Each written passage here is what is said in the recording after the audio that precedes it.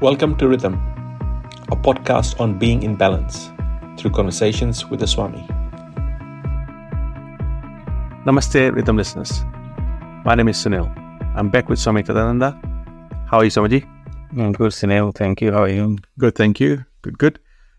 In an earlier episode, we talked about emotional well-being. We live in communities with our families, wife, husband, parents, kids, and also the wider community, including work colleagues. We interact with people, we give and we receive. And we have expectations of people that are around us. Sometimes these relationships bring a source of unhappiness and impacts our emotional well-being. Swamiji, the question today is, does the Vedanta teachings have something to say about how we could approach this common problem? Sure, Sunil. As a general rule in Vedanta, we say the source of all our miseries is ignorance. And when we bring in the light of the knowledge of Vedanta, then you'll find that automatically the darkness of ignorance disappears. So here we try to bring that understanding in relationships objectively. Sometimes we are not very, very objective, and therefore we don't see things with that same clarity. We color it with our expectations and all that. So let us say, any relationship, there is some transaction. Some give and some take is there. It could be like a very business transaction, customer and shopkeeper. It could be a family transaction. People get married. Both parties have some expectation of each other. And so long it's a good match and they continue to fulfill that expectation, we are happy. It's a happy relationship. Same thing at work. Employer and employee both have an expectation that you try to sort out in the interview, and there's a contract. And both are fulfilling that. Both parties are happy. But if one of them fails to fulfill that party, and then the relationship begins to sour, and at some point it might be a separation, firing or whatever. Same thing happens in other relationships also. So we have to understand right in the beginning that we entered in those relationships at our own free choice with some expectations, both parties. And now that we are caught with those expectations, I need the job, I need the money type of thing. I don't like the job, but I'm still going to put up with that because I need that money. So you're bound by it. You get married and you have children. Maybe a relationship, you don't find out after some time that the other person is not what you had imagined or expected. And as you discover that, you get a bit disillusioned. Yes. But then you have children, you've got duties and responsibilities, and you can't walk out of that. So you might just suffer in silence or somehow try to make, but not happy, miserable. Yes. And many people go through that in so many ways. So each case will be different, but some general principles we can share with people to review or reflect. And when you can't change the external situation, we can always change the subjective side, our side. Okay. Right. And so the suffering is in our own mind. Okay. Yes, it's not the other person. One person is totally detached and don't care, but the other person could be totally suffering. So the suffering is in the mind of the sufferer, and he's the one who has to take the medicine and sort that out. No one can enter into that person's mind. Maybe somebody might give some counseling, have some sweet talk, some advice, but ultimately the person has to heal himself. Knowledge is a great power. Spiritual knowledge. And so the way to approach this is to be very, very objective, detached, look at your own mind in a non-judgmental way, and not trying to be be clinical and surgical, call a spade type of thing. So let us take an example of a husband and a wife, there might be a very common situation like that. So two people think that this would be a good pairing. They have some expectations. I need a wife, a husband, fulfills my life's journey. We'll have children. We'll live happily ever after. All that story that we hear. After some time, I'm a monk, I do not know, but many people say that's not the reality hits. But then you are in the journey, you are committed to it and you try to make it work. All that goes on. So long, both people are able to adjust, adapt with each other's shortcomings or whatever is there and make it work, it's going good, right? But at some point, life is trying to teach you, whatever you have the illusion and whatever is the reality are two different things. Wake up from that illusion. The happiness that you thought was there probably was there momentarily. Maybe it's not there permanently. Wake up to that. The security that you felt would come from the other person in your life. Maybe this was there for a while or is there still in some degree, but it's not in the measure that you're expecting. The love and respect that you're expecting to be there all the time is not there in that same measure. And so it's always these expectations across all this spectrum of things that we wanted. These expectations are there, very high. They're not being met at that level. And therefore, we try to make adjustments, and mostly it's not, I'm going to change my expectations. It always is about blaming the other party and say, hey, can you match it up, You were so good before, you were doing all these things, why don't do this, So it's like, I'm demanding. It becomes more of a demand. Yes. Expectation can be, could be mild hint in something. It could be obsessive, demanding certain type of thing, and another party might succumb to it, and it's a very one-way abusive relationship. There are extremes of things people suffer under that, One enjoys who is abusive, the other one suffers the other party. It's not a balanced type of thing. Different levels, very complicated is there. But at the end of the day, if the person is trying, who is miserable, try to look this. So, and I'm not saying that this is the same formula that's going to work all the way. At a certain point, different people will take different steps. But the first approach could be about making that subjective change in yourself. And you say, this is the reality. Here's this person that came in my life. He or she has brought me so much joy and happiness. I'm grateful to that person for sharing that life with me. Okay? So gratitude comes. I'm not demanding anything. Thank you for everything you brought in. Maybe that is much all that you have to offer. In my illusion, I had expected so much more. That was my problem. That I expected so much. It's like, you employ somebody and you think that this person is going to deliver all this wonderful output work. And that person is not able to deliver it. And then you get upset with that guy and say, I hired you for this. It's my mistake that I did not evaluate you properly. Yes. I should not be blaming that person. That person, he said, I came with these things. I'm giving my best. This is all I have to offer.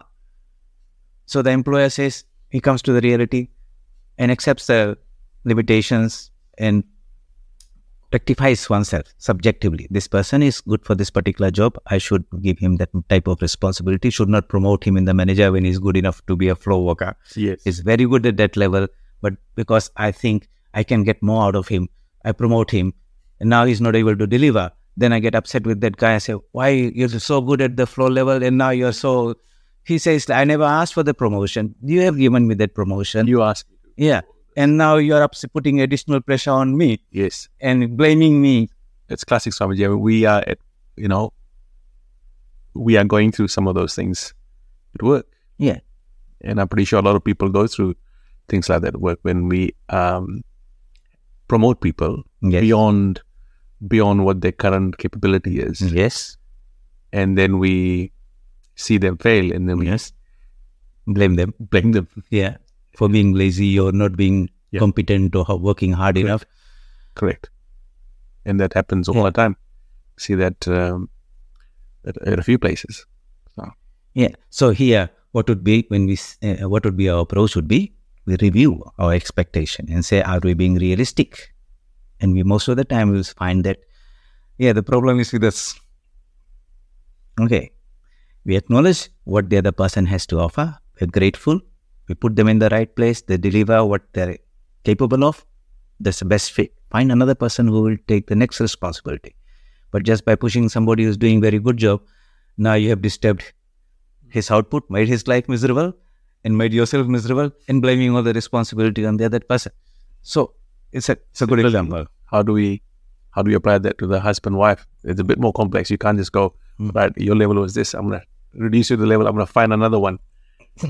It's not that simple as that. Monks, I can't tell very much about, but let me see the application of it. So, how would that be? Yes, you get married to somebody, okay? We have certain expectations. That person will bring you happiness. And you'll share your life, give and take, be there for each other, taking care of food, clothing, shelter, and all those things. Not lonely, have a companion in your journey of life and all those things. Sharing good times, bad times, and all those type of things happen. While that's going good, we're happy with each other. But people are not fixed, static things. People change. Life changes. They learn, they move on. And sometimes when our expectations are fulfilled, then you might not need the other person so much more. All right. And therefore, that transaction of giving and taking is not the same. Okay. Yes. The approach would be to view every relationship with gratitude, not as an obligation, not as a demand that is to be fulfilled.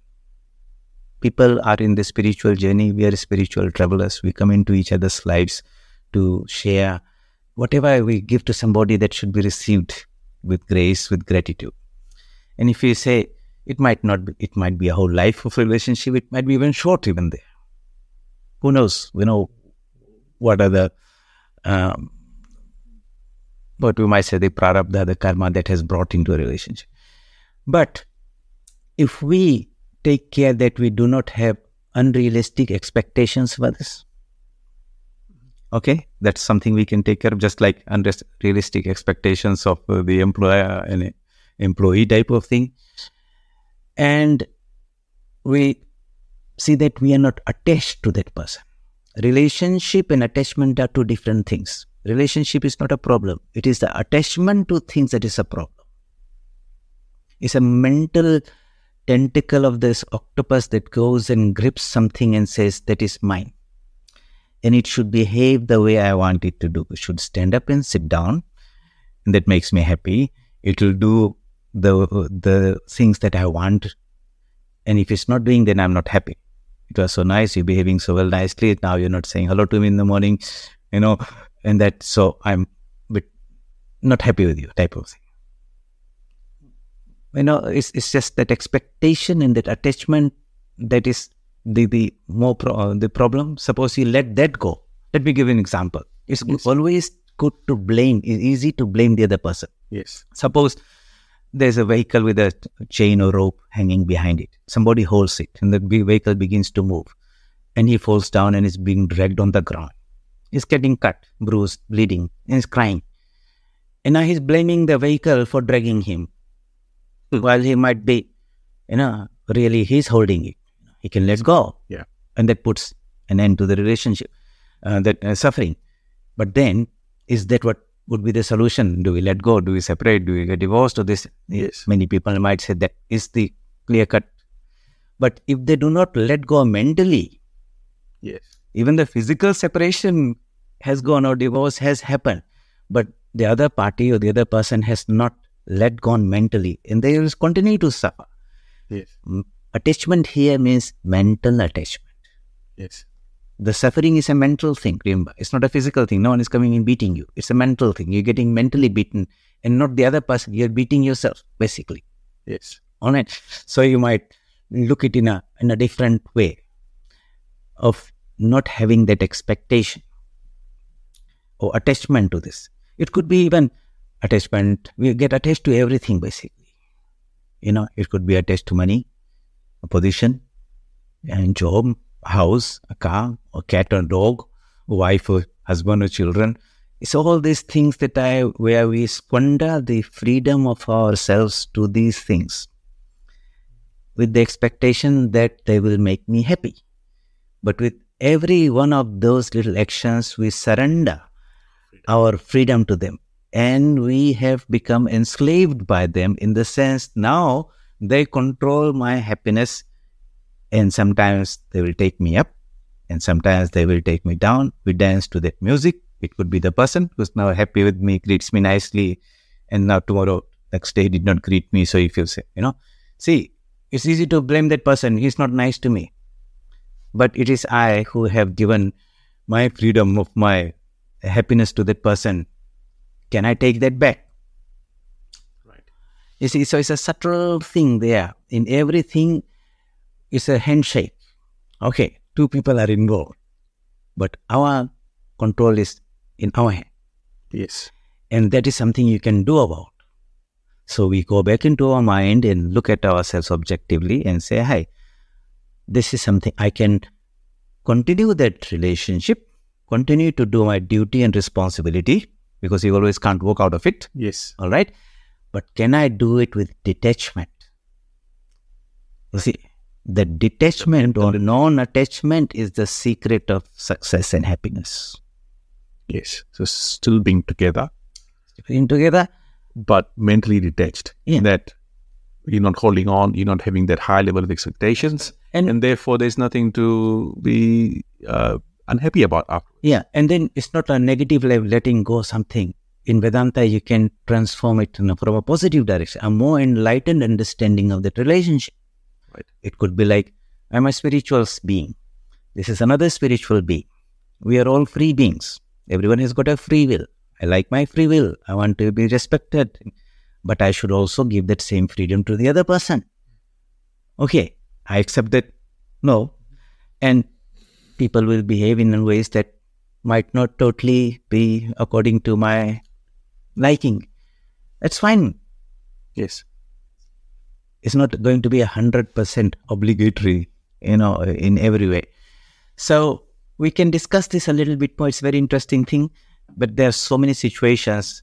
The fundamental idea is to not blame the other person, yes. Not blame the external situation, the boss, the company, the weather, the government, the external things which are beyond our control. Otherwise, we just become people.